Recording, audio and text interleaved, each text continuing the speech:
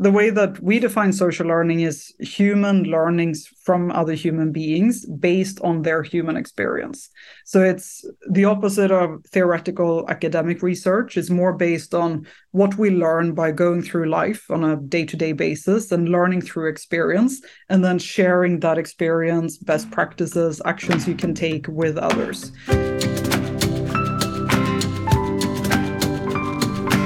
I'm Salisa Steele.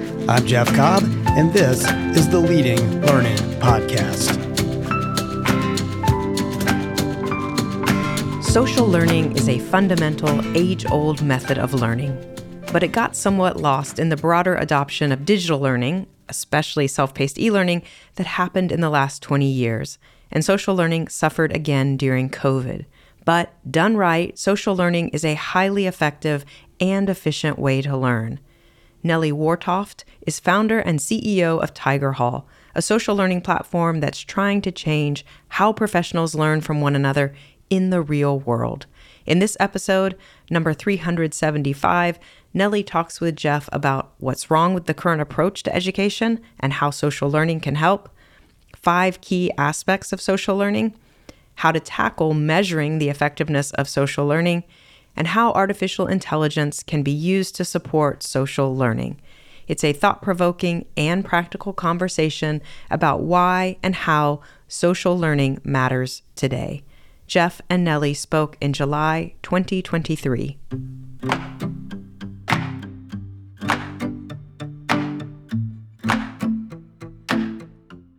Can you tell us a little bit more about what that work is, what you do at Tiger Hall as CEO, and what Tiger Hall is really trying to achieve? Absolutely. So I started the company about 5 years ago now. And the idea came from when I was in talent acquisition before this. So I used to lead the sales and marketing practice at Michael Page in Singapore. And I was always interacting with candidates, usually mid-level managers, who were asking me questions around how do I get to my next role? How do I launch a new market? And how do I get these customer base and so on? So, and all of these questions, I was like, I'm just a lowly recruiter. I don't have the answers to these questions, but I know the people who do. And many of those were my customers. So I recruited for chief commercial officers, presidents, CEOs, and senior leaders and experts. And every time I was meeting with them, I realized that I learned a lot more from a coffee chat with them than I did in my entire university education. So that's when I started thinking, how can we enable more people to learn directly from these senior leaders, from experts, from people that they might not know or like have access to. And I also realized amongst my friends, when we were in that age, I was pretty much the only one who had access to these types of people because of my job, and many others didn't. So they didn't have a chance to ask these questions from these different leaders and experts. So that's when I thought, how can we enable people to learn from each other at scale, and doing that in a way that is very familiar to us? Because people always say that, oh, I don't have any time for learning, but we spend 3 hours a day on social media. So I don't think time is the issue, but rather the familiarity and how engaged people are in it. So looking at familiar behaviors that we're all doing every day, we're all scrolling feeds, we're listening to podcasts, we're chatting with each other, we're interacting online and so on. So bringing those sort of behaviors into that learning process was very much the second part of bringing Tiger Hall to life. So it was those two ideas that I combined. How do we learn from experts and leaders at scale, and doing that in a way that is very familiar to our day-to-day digital behaviors?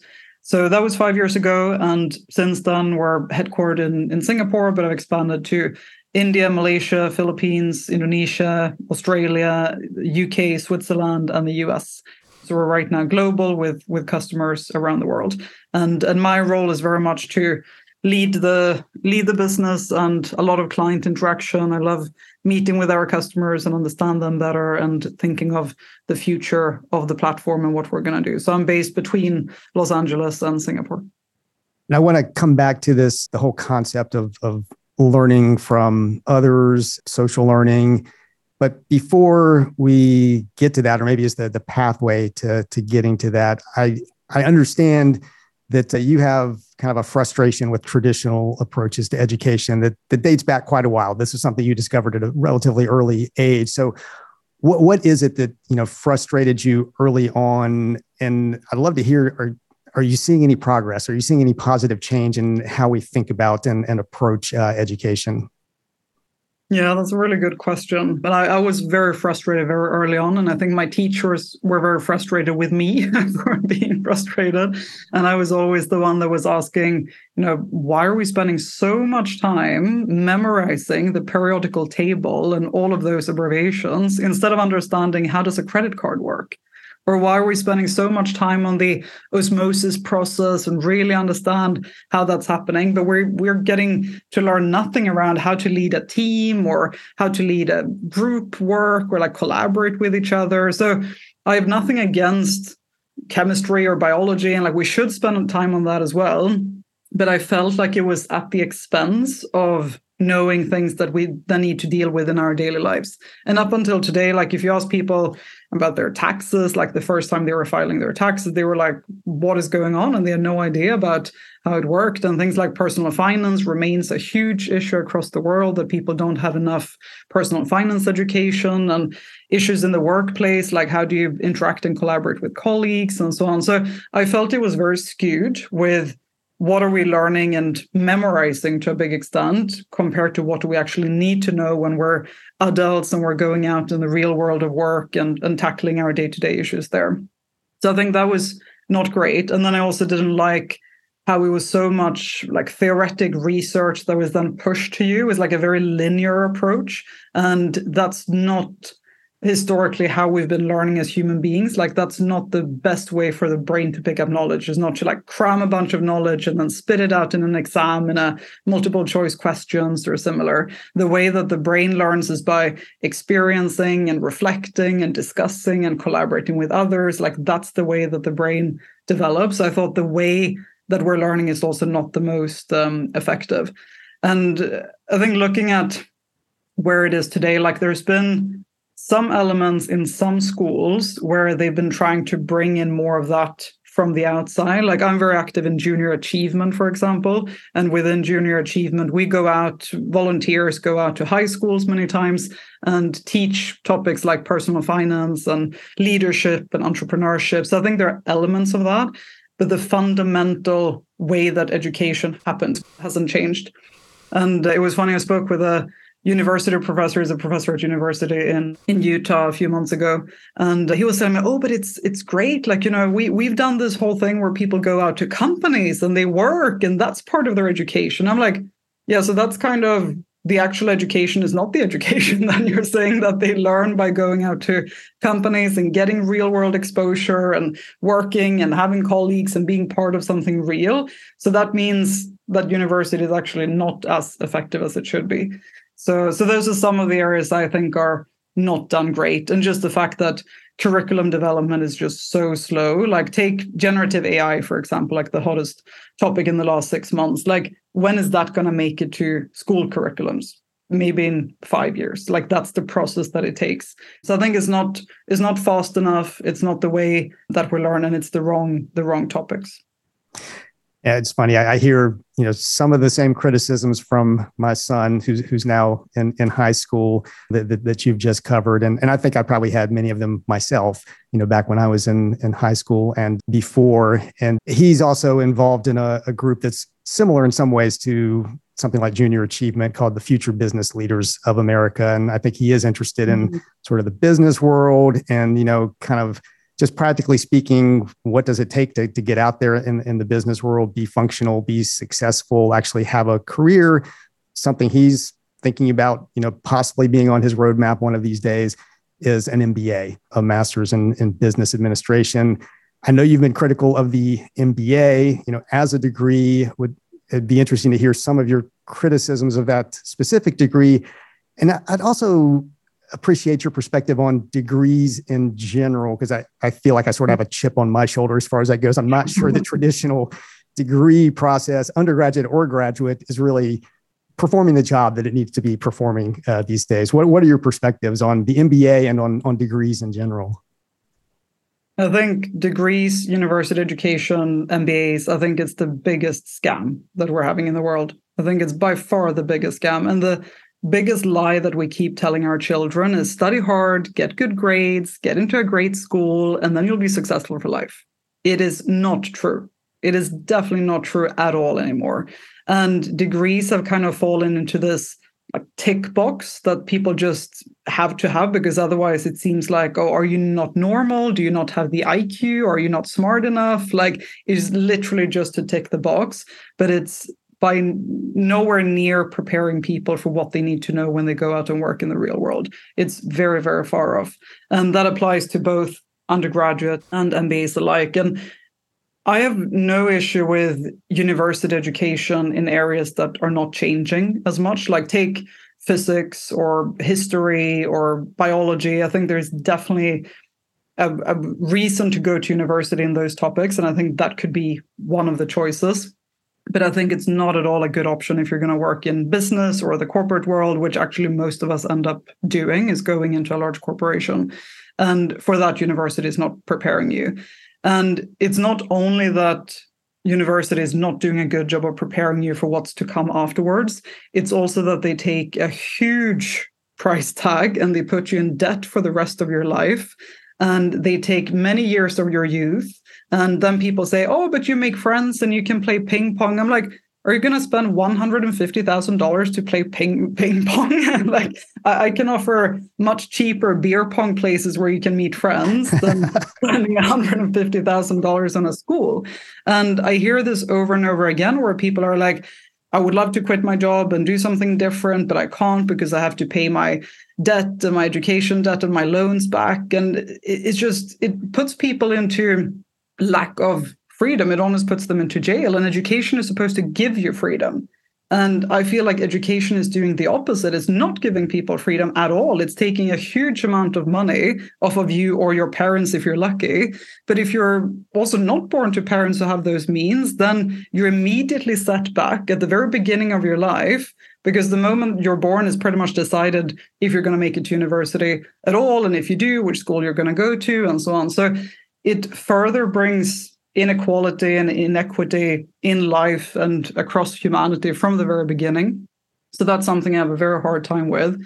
And then coming to MBAs, there's still some value in MBAs if you go to like a Harvard or Stanford or similar, because of the brand names that those universities hold, but it's very, very few.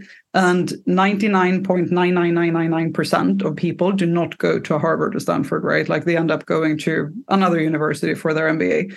And then it holds very, very little value. And the like how likely they are to be able to pay that back is very, very low. So it puts people into massive amounts of debt. The long curriculum development time that I mentioned earlier, with how long time it takes to bring these things into curriculum, take like the generative AI, when is that going to show up in MBA education? It's like probably a few years later, and then it's already something else. And business is changing at such a rapid pace that universities, they just can't keep up. And professors sitting there and doing their 2-3 year long research, it's by the time that comes out is already going to be something new, right? And I also feel like it teaches you things that are opposite to what you need to know to be successful. And this goes for all of school. Like in school, you're taught that there is one right answer. And if you don't have the right answer, you're wrong. But in business, there is no such thing as one right answer. You have to test and experiment all the time. And it teaches you that you can't collaborate. That's called cheating. If you're looking at someone else or asking someone else a question, that's cheating. So it's opposite to the collaboration that we need in the workplace. And a lot of these factors make people have the kind of ego or insecurities that lead to a lot of the politics and issues that we're seeing in the workplace, because they're taught from the very beginning that you need to be right and you need to be on your own and you need to be successful on your own. Like, we don't teach the right behaviors in school. And that goes all the way from primary education up to university and MBAs as well. So that's why I think it's not a good investment of time. But most of all, this very, very heavy price tag. And if you're looking at MBA being out of business for 2-3 years and then coming back, and what I've seen as a recruiter is that most people do not end up earning what they think they're going to earn unless they've gone to those very, very elite schools that very few people end up going to, but it ends up not being worth it and they're in debt for the rest of their lives. And that I don't think is an effective approach to education. It's supposed to give you freedom, not to take away freedom. All right. Yeah, I mean, I can say as somebody who's now been creating and running companies for more than 20 years, at times it's crossed my mind, should I get an MBA? But it has never at any point really seemed worth it to go engage in that. And it seems much more effective to get out there and be in the process of doing. And then if there's some place where you need some training or some education where it becomes apparent that, I don't know enough about, I don't know, some aspect of accounting or something like that, then I'll go take a workshop in that, or I'll take an online course and get that bit of knowledge that I need, but in the very practical context of actually needing it and knowing how it's going to apply in my work. And I think that's just probably going to be more and more the way that people look at how they educate themselves, particularly, as you said, given the price tag that goes with degrees of any type at this point. At Tagoras, we're experts in the global business of lifelong learning, and we use our expertise to help clients better understand their markets, connect with new customers, make the right investment decisions, and grow their learning businesses. We achieve these goals through expert market assessment, strategy formulation, and platform selection services. If you are looking for a partner to help your learning business achieve greater reach, revenue, and impact, learn more at tagoras.com/services. Your focus at Tiger Hall is really not on degrees, not on this, sort of traditional formal education, more on learning from each other, learning from experts, social learning, basically. So I'd like to ask, how do you define social learning? People can kind of mean different things by that phrase, depending on where they're coming from. And then how do you see it potentially as an antidote to the problems, the criticisms you've surfaced with respect to traditional approaches to education and training? Yeah. Social learning it's a completely new way of learning, but it's actually based on very age-old methods of learning. Because thinking of how have we learned for generations and generations, it's actually all social learning until about 200 years ago. So historically, it was all learning from stories. Like stories is how we learned, and how you learned how to make a fire and where to find the buffalo and like all of these things. And then that was told through stories between people, from your parents, from peers, from seniors in your community, and so on. So it's always been there, but then has been replaced by this more academic, theoretic research approach that this is what is true, and then you're fed this, and you need to then memorize it to know the right answer. So we're taking that approach back and having people learning from each other, because what I think happened also when learning went digital, as it did about like 10, 20 years ago, is that we somehow forced everyone into isolation. And the whole social piece of it got lost. So you went, because you still had a social piece when you went to school, and if you go to school today, there's still a physical social piece to it, right? But somehow when we moved learning and education online, the entire social piece got lost. And we just took the content and then we put that onto platforms and told everyone, hey, now you go watch these videos on your own and have fun. And people were like, but hello, like now I'm going to sit here on my own in front of a computer and just watching videos. So there was something that went wrong when people took so-called education and put it online. So the social aspect was completely lost. And the way that we define social learning is human learnings from other human beings based on their human experience. So it's the opposite of theoretical academic research. It's more based on what we learn by going through life on a day-to-day basis and learning through experience, and then sharing that experience, best practices, actions you can take with others. So the philosophy is very much like, why does everyone have to learn life the hard way on their own? Why does everyone have to start from scratch? And everyone who wants to be a manager needs to learn it the hard way. People who want to arrive at the C-suite needs to learn how to navigate that the hard way, and so on. So everyone has to learn reality the hard way on their own. And that's something that we think is unnecessary. So we think you can learn reality faster by learning from other people in their field, and not having to figure it out on your own, and definitely not having to sit on your own and watch videos that you don't want to watch on your own. So within social learning, there are really 5 aspects to it in the social learning approach. So at the heart of it, you have a very engaging UI and UX, and this is in the digital world, of course. So having a good, engaging user interface. And this is where you learn a lot from how social media platforms are engaging their users and the kind of behaviors, the easy to use platforms that are required to get that social interaction to happen to start with.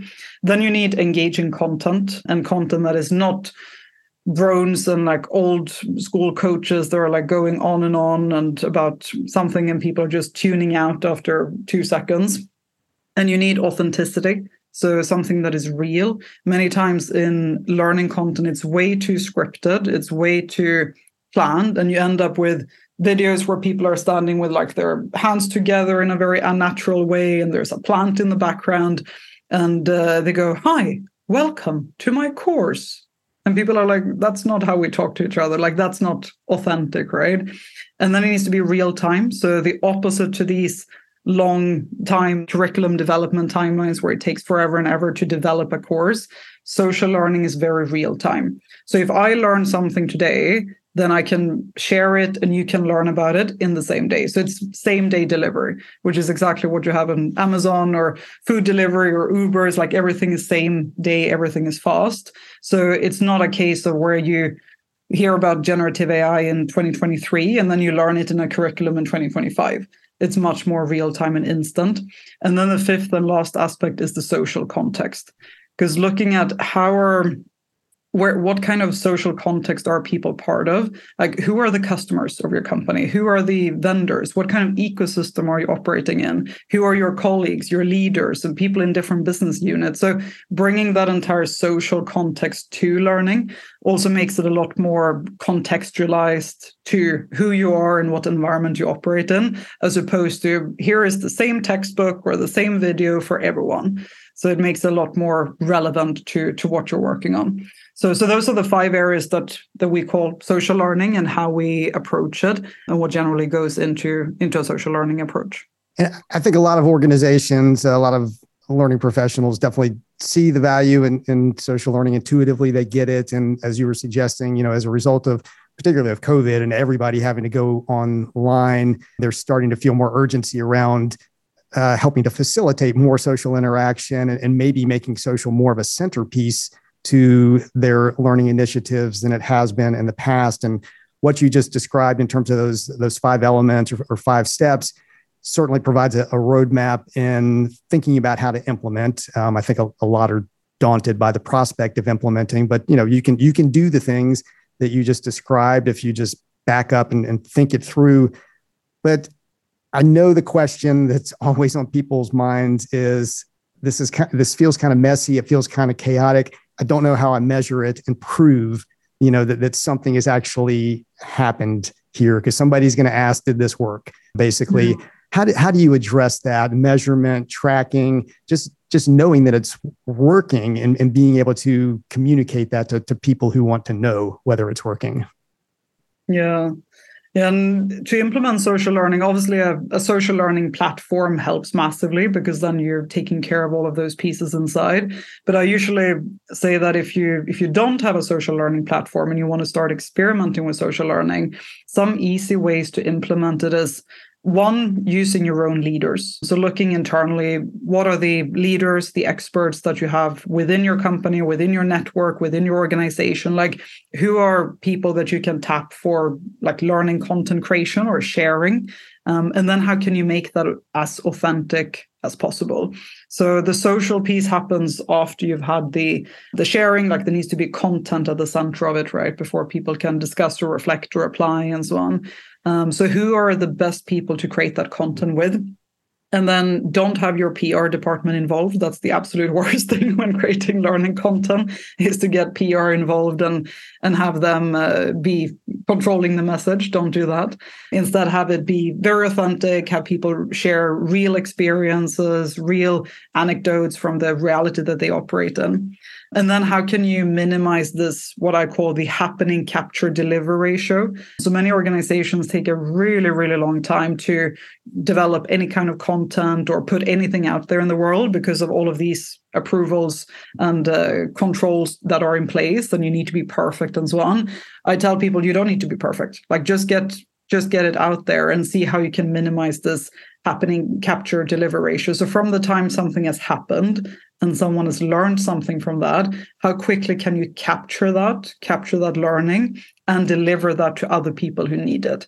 So if you have a seller that just closed a $500,000 deal, for example, how can you make sure that the moment that signature is over the line, that seller is out sharing with the rest of the sales team how they closed that deal and what's the customer story, how do they solve the problem, and all of those areas. And if someone else is sitting perhaps in a different team on the other side of the world, how can that person as quickly as possible get to take part of that knowledge?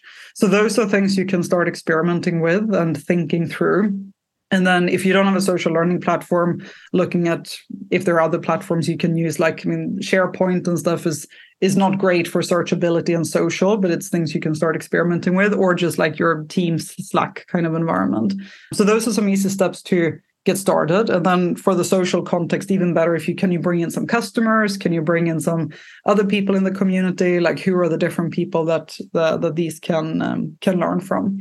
So that's a good way to get started. And then there are some cultural decisions that you need to make along the way, like who's able to share. Is that saved for just the most senior people or a special set of experts, or can everyone go crazy and share anything they like? Like, what are your guardrails? And that's more of a cultural decision, like how much noise would you like versus control and so on.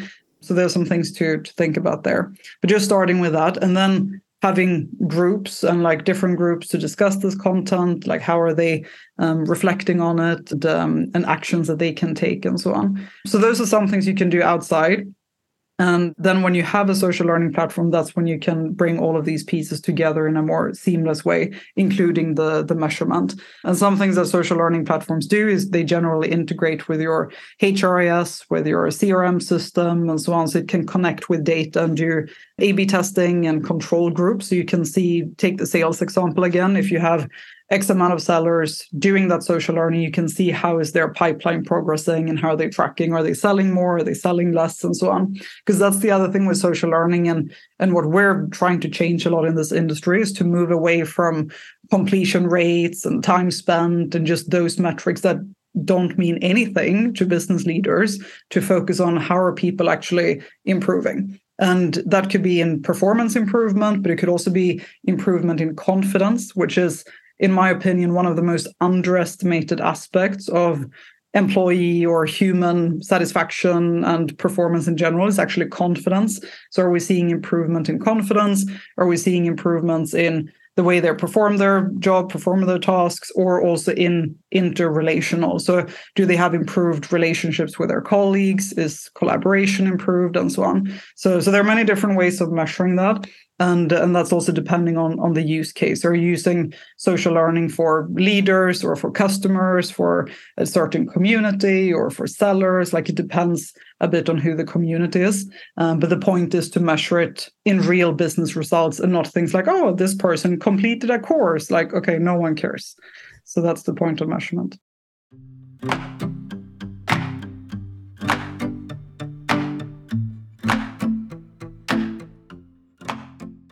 I get the impression, you can correct me if I'm wrong on this, but my impression is that influence plays a significant role in this. And if you're trying to kind of orchestrate and facilitate social learning, you need to be paying attention to influence and maybe to a certain extent helping to manage how influence happens within the social networks that you're operating within. I mean, we know, for example, in the marketing world, influence is just huge. I mean, it determines a lot of what's going to happen from marketing. That's behavior change, just like learning is typically behavior change, and influence is obviously going to play a role. How do you think about the role of influence? And I know you and your company use the term thinkfluencer. I'd love to hear a little bit more about that, what that is, and how that factors into social learning. Yeah, thinkfluencers is like absolute cornerstone and key part of social learning, because that is where you determine who are the experts, who are the people that others can learn from, and so on. And there are some some that are advocating that social learning is you can learn anything from anyone. And I can see why people would say that, but I also don't believe in that, because if someone asked me to teach them geology, they wouldn't learn anything. So I would not recommend learning geology from me. So what we do is we use this Thinkfluencer mark to certify that someone has, and again, not knowledge on it, but experience on it. So when someone has had experience in a topic, they've actually done it and they've done it successfully. So Thinkfluencer is influencer that influence the way you think. And it's very much people who have had experience in a certain topic, they know how to do it, they've done it successfully, and that's when you then marked a Thinkfluencer. And that could be someone within the community, outside, and so on, but it's a certain status that you have experience in what you're talking about. And I think that's very important, because I've seen cases where social learning has become a little bit more of like social media like. And if you think of LinkedIn, for example, like there's so many people on LinkedIn that talk about things they absolutely shouldn't be talking about. And that's something that we want to avoid in social learning, because learning is also very, very key. And if you're saying things based on opinion or lack of experience or just ideas that you have, that's not a great learning experience. So that's why we use that Thinkfluencer verification to ensure that that background check has been made. Mm. Now, the elephant in just about every room these days, it seems like, is artificial intelligence impacting all walks of life, certainly impacting learning and education. I'm wondering what role you see AI already playing and certainly in the future playing in social learning, and maybe even whether it connects to the sort of idea of, expertise and influence and kind of who has it and whether AI has it within any of these social learning networks. But that's the danger with AI, right? They don't have experience in anything. So it's an amalgamation of everyone else's experience. I think AI is, of course, massively powerful and can impact so many different areas. I think the key areas that it influences in learning, and especially in social learning, are things like personalization is the bread and butter, like how, and AI massively helps with personalization, processing vast amounts of more data and preferences and user behaviors and so on. So that's a big one. Also, summarization of social interactions and group learnings, because social learning happens in groups with reflections, interactions, discussions. And that's where AI can come in and do a great job in actually summarizing that and also posing questions back to the group. So if you're discussing something around like first-time managers, and then the group is discussing in a certain way, then the AI can come back and say, like, hey guys, like, have you thought about this? Or what about that? And it seems like all of you are feeling this way, but no one is really bringing up this. So those social interactions in groups is very powerful. And then connecting learners. So connecting Thinkfluencers with the right people and connecting people who want to learn certain areas with people that have that experience. So the whole connecting learners with similar interests and building groups, that's a big application area. Another one is content curation. So the way that content is curated for a particular user and how it's brought together. Say if it's a topic on AI, like what are the pieces that you bring together for whom? And areas like sustainability, like one of our customers driving sustainability globally. If you're in supply chain versus in retail versus in the store, in the corporate office, sustainability means quite different things depending on where in the company you are. And that's where AI can do a great job by seeing that, oh, you're in this part of the company, so that means this kind of sustainability and so on. So content curation is huge. And then I would say, lastly, actionability and accountability, having AI supporting you on the actions that you want to take, how you want to apply your learning, what you want to take, what are the actions in the real world, and also holding you accountable. That's still one of the biggest issues in learning, is holding people accountable, because there are certain limits to how much you can go into their day and sit next to them at their desk and be like, hey, have you done this, right? So holding them accountable to what they themselves have said that they want to action, that's another huge area where I think AI would make a big difference.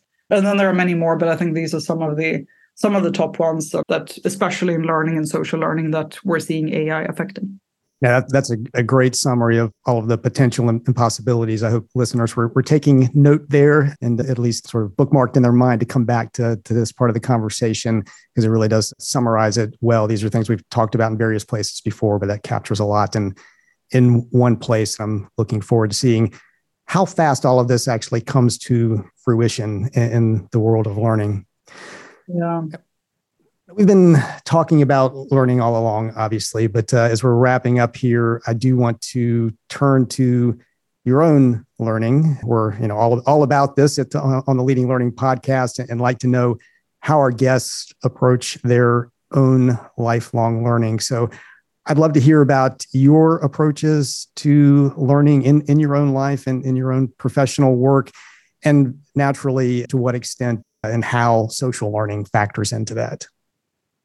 Yeah. Yes, I use social learning for pretty much everything that is my day-to-day learning, my professional learning, anything that is job related is all social learning. And the reason for that is that I don't have much time, and social learning really fits into my life very easily. So I use it when I walk or run.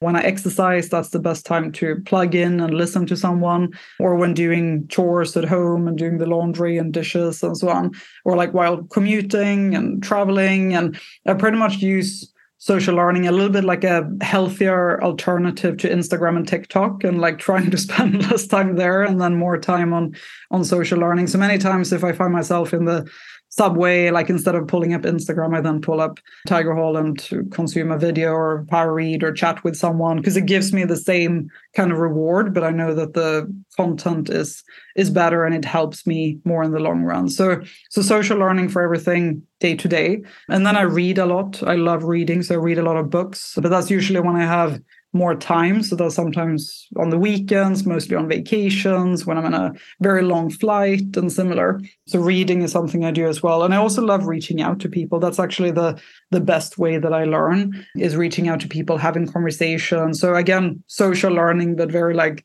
one-to-one social interactions and so on. So having that as part of it is also something I do regularly.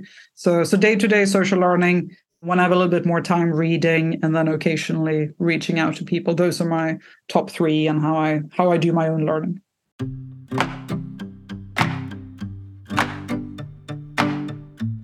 Nellie Wartoft is founder and CEO of Tiger Hall, a social learning platform that's trying to change how professionals learn from one another in the real world.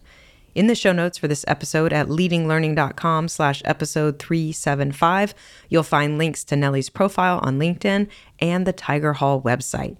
Nellie also invites you to contact her directly at nellie@tigerhall.com. So Lisa and I would be grateful if you would rate the Leading Learning Podcast on Apple Podcasts or wherever you listen, especially if you find the show valuable, because ratings help us show up when people search for content on leading a learning business. And please spread the word about Leading Learning, whether in a one-on-one conversation with a colleague or a personal note, or on social media. In the show notes at leadinglearning.com/episode 375, you'll find links to connect with us on X, formerly Twitter, LinkedIn, and Facebook. Thanks for listening, and see you next time on the Leading Learning Podcast.